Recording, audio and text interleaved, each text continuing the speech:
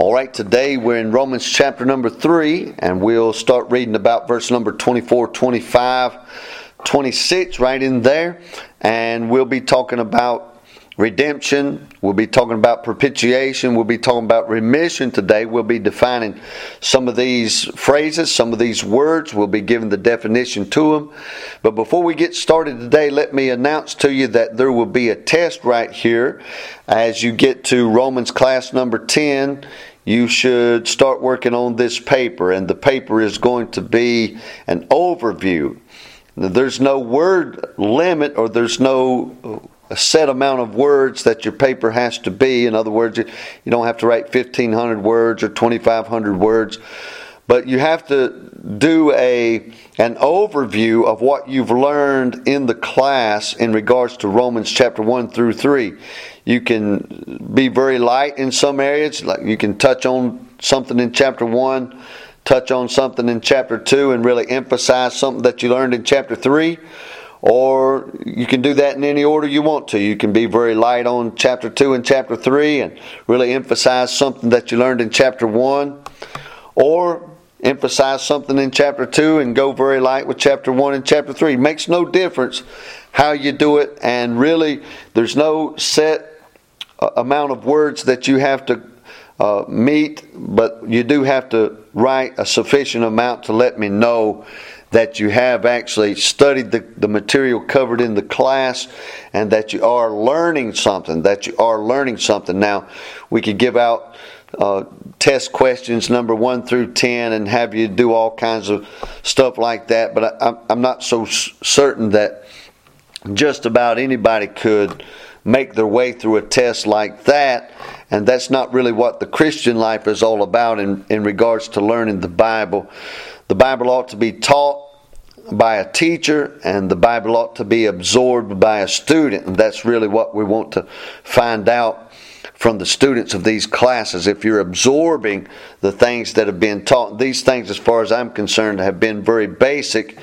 And from time to time, the level of learning might be a little higher, a little lower. It might be more advanced or less advanced. But as far as I'm concerned, overall, these classes are very simple, and they are a basis upon which you can build your own study throughout the rest of your life. You can learn these basics and build upon them for the rest of your life. And so these classes ought to be viewed as, first of all, discipleship. And then second of all, something that you can build the rest of your life and even a ministry off of by putting your faith and trust in God's Word. You're learning from God's Word, and you can trust God's Word, and God's Word should be the foundation for upon which your whole Christian life is based. I'm doing this, or I'm doing that, or I'm doing the other thing because I saw it in God's Word, I understood it from God's Word, and I understand that this is what God expects of me as a Christian, of me as a minister, whatever the case might be. This is what God expects of me as a husband or as a wife. These things are the basics that you can learn and build on for the rest of your life. All right, without any delay, let's get into Romans chapter number 3 and verse number 24. As I said before, this is Romans class number 10. Romans class number 10.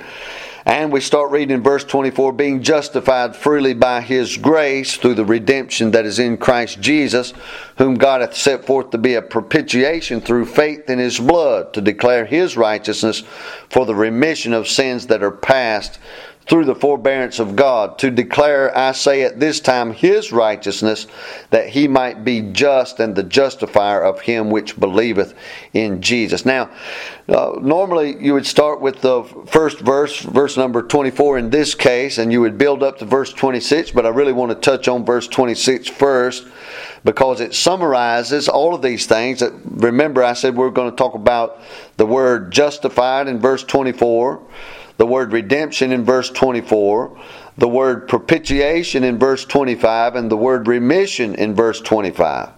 But he says to declare, I say at this time, His righteousness. So it's the declaration of His righteousness. The justification, the redemption, the propitiation, the remission, all these things are bound up in and wrapped up in the imputed righteousness of Christ, which we receive when we trust Him and are born again. When a person gets saved, God seals him with the Holy Spirit, Ephesians chapter 1.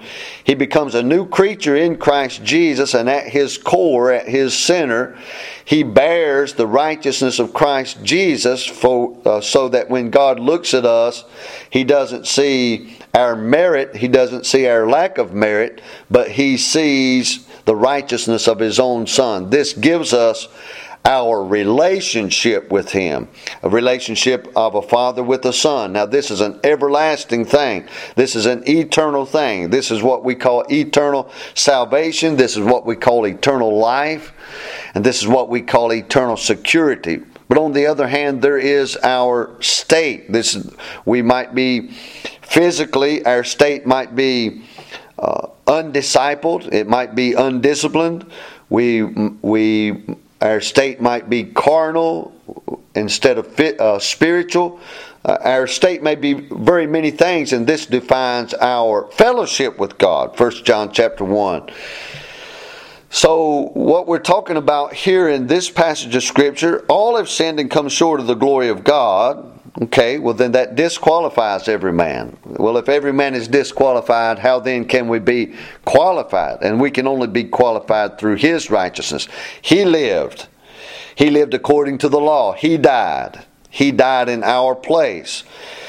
Because He took upon Himself our sin, He puts upon us His righteousness. And through His righteousness comes justification. Once you get into Romans chapter 4, he says, if Abraham were justified by works, he hath. He does have. He hath. He does have, whereof to glory, but not before God. So if there's something that you should do, if there is something that is your duty to do, and you do that, if you do that thing, if you do that good work, if you do what's expected of you, you can glory in that. You can say, praise God for this and praise God for that. And I was able to do this. I was able to abstain from doing that. You're justified because that's the right thing to do. But you're not justified before God. Your good works doesn't make you equal with God's goodness. So the good things that you do does not make you equal with God, who never had to do any good to prove that He was good. He just is God. So what we're talking about here in this passage of Scripture are things that need to be defined because they are included in our salvation. We're justified freely by His grace. We trust in Christ and we're justified freely. It's free justification. We're justified by His grace through the redemption that is in Christ Jesus. So when we trust in Christ, we submit that Christ is righteous, that Christ is good, that Christ is holy, that we are not. So when we subject ourselves to His righteousness, we are justified in doing that. The devil and the world may find many things to point its finger at us for and say, he's unrighteous in this, he's unrighteous in that act, he's unrighteous in this act, and could point out many of our flaws. But the fact that we've trusted in Christ, the fact that we've believed Christ, the fact that we've believed God, when His own people who marched through the Red Sea and saw the manna come down in the wilderness and saw the water come out of the rock, when they didn't believe God, when the proof was right before their eyes, we heard the gospel preached. Having never seen Him, having never seen Christ, we believed His word, which is one of the great things that God expected out of Israel but never got. When we do that as Gentile believers, God justifies us through that action. Believing in God justifies us, and it's a free justification by God's grace, and it says it's through the redemption that is in Christ Jesus. Now, redemption is the purchase, or the repurchase, I should say, of captured goods, the act of procuring the deliverance of persons or things. This is straight out of the dictionary. The act of procuring the deliverance of persons or things. In our case, it would be deliverance from damnation, deliverance from sin, deliverance from the consequences of sin as far as eternity is concerned. And he says in the dictionary, the act of procuring the deliverance of persons or things by the payment of an equivalent. And I recognize that this is a dictionary definition, and the definition given by the dictionary says by the payment of an equivalent. Well, how much more is God than we are? I mean, how much more worthy is God than we are worthy? How much more perfect is God than we are perfect? How much more sinless is God? We're not sinless at all. So the payment made for us, the redemption that is in Christ Jesus, our payment was bought by a much higher price than we are ourselves, than we could provide ourselves. So Christ, in that He died a substitutionary death, well, the wages of sin is death. The death of a sinner doesn't mean much. But the death of a righteous man is a much greater payment for sin than any sinner could ever make. A sinner could die for his own sins and still go to hell. But Jesus Christ died for our sins, and that delivered us from hell. So that redemption that was in Christ Jesus, the Bible says, whom God hath set forth to be a propitiation through faith. That word propitiation means that it's an act of appeasing wrath, an act of appeasing wrath or conciliating the favor of an offended person. So the propitiation doesn't just take care of the side that needs the help. The propitiation is not just a payment that is redeeming something that needs redeemed, but there is an offended side of the equation. And that propitiation deals with the offended person. It's great that I'm able to be saved, but what about the offended God? It's great that I'm able to be forgiven of my sins, but what about the fact that those sins offended my God? What about the fact that our sins offended a righteous and a holy God? A God who demands that the soul that sinneth, it shall die. Well, the propitiation, the sense that there is in the propitiation is not just that a sinner is redeemed, a sinner is bought back, but the propitiation means that the one who was offended has now been made whole from his offended state. In other words, he's been appeased. He was mad, but now he's not mad anymore. He was offended, but now he's not offended anymore. A sufficient cause was given for him to no longer be offended. In a normal case, restitution would be made as far as the human side of the equation goes. If I steal from my brother, just about the only way I can appease my brother is to pay back to my brother what he lacked or what he's missing, what he was deprived of. Well, we can never fully satisfy a holy and a righteous God with unholy and unrighteous flesh. And so Jesus Christ, the Holy One, Jesus Christ, the Sinless One, died for our sins, and so God was able to receive a perfect payment. In other words, we offended Him so, but Christ satisfied Him so. Christ satisfied Him sufficiently to take away His wrath from us. So we're talking about justification, we're talking about redemption, and we're talking about propitiation. The redemption provided that propitiation. And so when we talk about the redemption, we should also point out that not only did Christ pay death for death, but He made provision for us after our death and even in our death. The redemption that is in Christ Jesus is the word that it uses in verse number 24, and that redemption is a present redemption. Romans 3 verse number 24, being justified freely. Right now, being, that is a present state of accomplishment. Being justified. Right now. Right now, I am justified. Being justified freely by His grace through the redemption that is in Christ Jesus. That is present redemption. I'm saved right now. I'm saved because the payment has already been made. And then, as far as redemption is concerned, there's a bodily redemption. In Romans chapter number 8, and we'll cover these things when we get to Romans chapter 8. But in Romans chapter 8 and verse number 23, he says, and not only they, but ourselves also, which have the first fruits of the Spirit, even we ourselves groan within ourselves, waiting for the adoption, to wit, the redemption of the body. So the adoption is the redemption of our body. And so with Romans chapter number 8, we could also read Ephesians chapter number 1 and verse number 13. in whom ye also trusted, Christ, in whom ye also trusted after that ye heard the word of truth, the gospel of your salvation, in whom also after that ye believed, ye were sealed with that Holy Spirit of promise, which is the earnest, the Holy Spirit of promise. Being sealed with that Holy Spirit of promise is the earnest of our inheritance. Until when? Until the redemption of the purchased possession. The redemption of the purchased possession and the redemption of the body, found in Romans chapter 8, verse number 23, is the same thing. So we have a present redemption. I am saved now. When my body dies and goes into the ground, or when I'm changed in the moment and the twinkling of an eye, according to 1 Corinthians chapter number 15, and also 1 Thessalonians chapter number 4, when this body is changed and made like unto His glorious body, that is a future bodily redemption. And so when it talks about being predestinated in Romans chapter 8, being predestinated to be conformed to the image of His Son, that is talking about a future bodily redemption. So we have a present new birth redemption that is in Christ Jesus, and we have a future redeeming of our body, and God will be faithful to fulfill that promise. There's no doubt in my mind.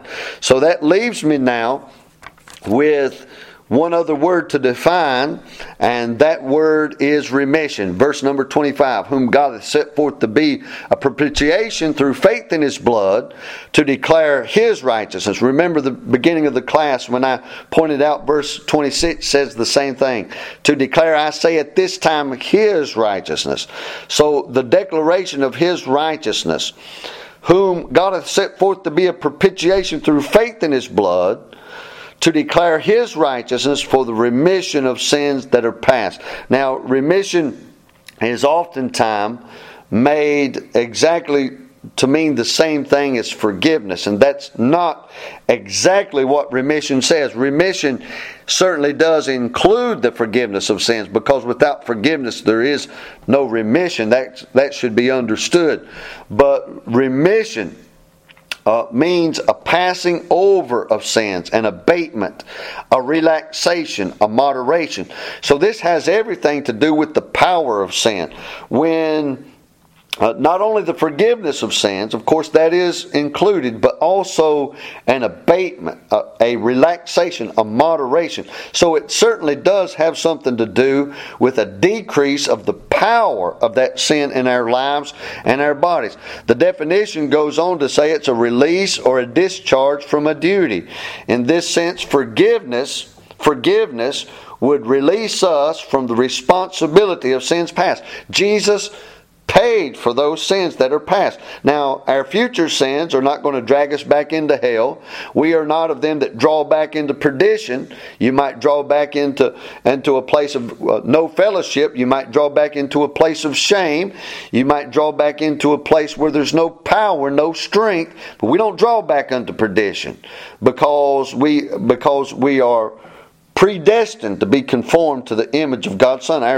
Our future is safe, and from our past we are saved. There's no question about that.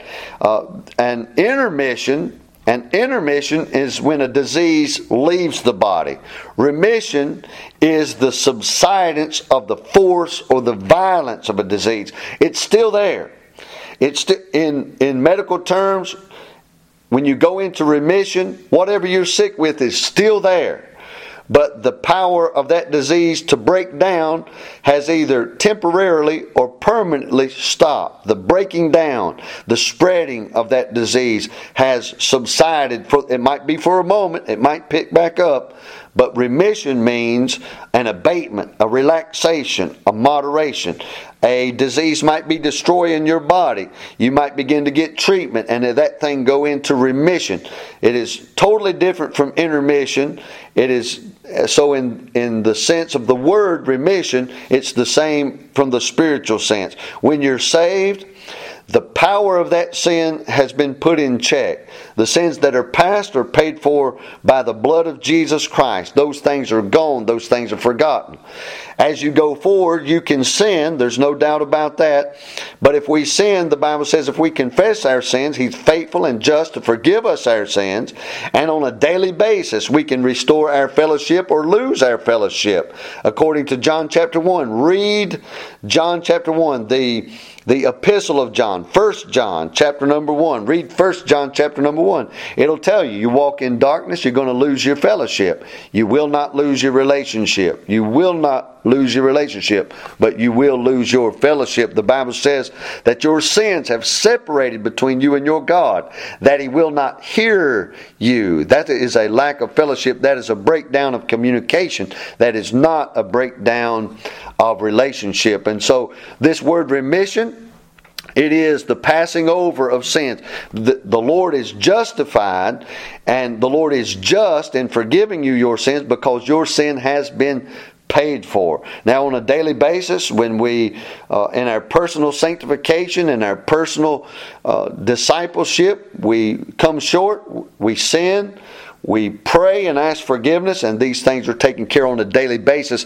And this is an upkeep of our fellowship. The Bible says, keep yourselves in the love of God. The Bible says, walk worthy of the vocation wherewith you're called. The Bible says, walk worthy of God. These are all things that are talking about our standing. These are things that are talking about our personal daily walk with Christ, our personal daily discipleship, our personal daily fellowship with God. And so that's what these things are talking about. He says the remission of sins that are passed through the forbearance of God, to declare, I say at this time, His righteousness, that He might be just and the justifier of him which believeth in Jesus. So very quickly, those were definitions of real important terms, real important terminology, doctrinal terminology that a Christian ought to get very settled in his own heart and in his own mind, being justified freely by His grace through the redemption that is in Christ Jesus,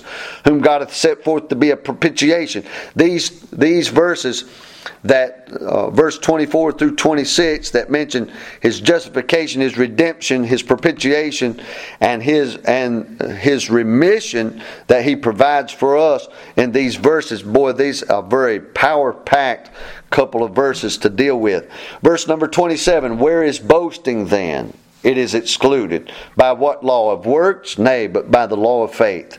Therefore, we conclude, you don't have to go to heaven and make your case. Your case has already been made. Where is boasting then? It is excluded.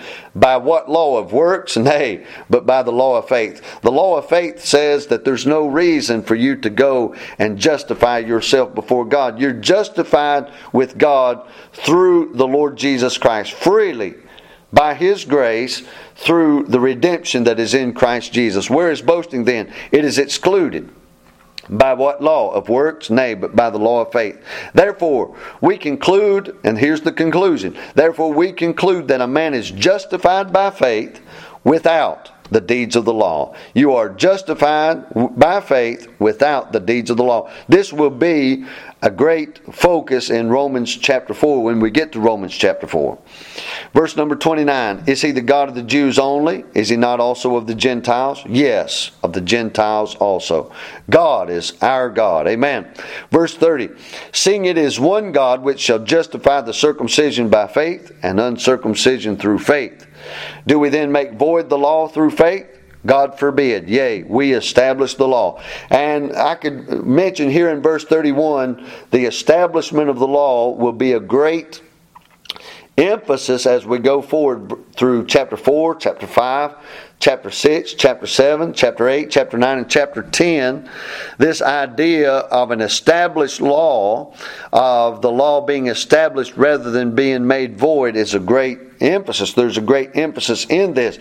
God is not done with the law. The law has not been done away. The law is the character of God. The law is the character of Christ.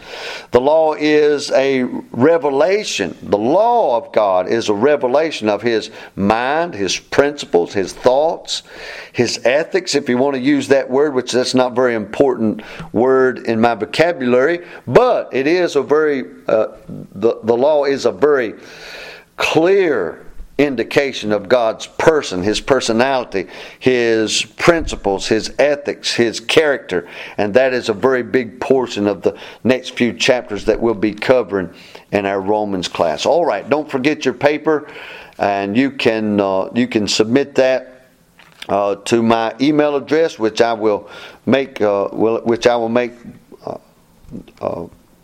part of this class, or perhaps the next class. I'll make a note in the file that you find this class in, and you'll be able to submit your papers to that email address. All right. God bless you. We'll see you in the next class.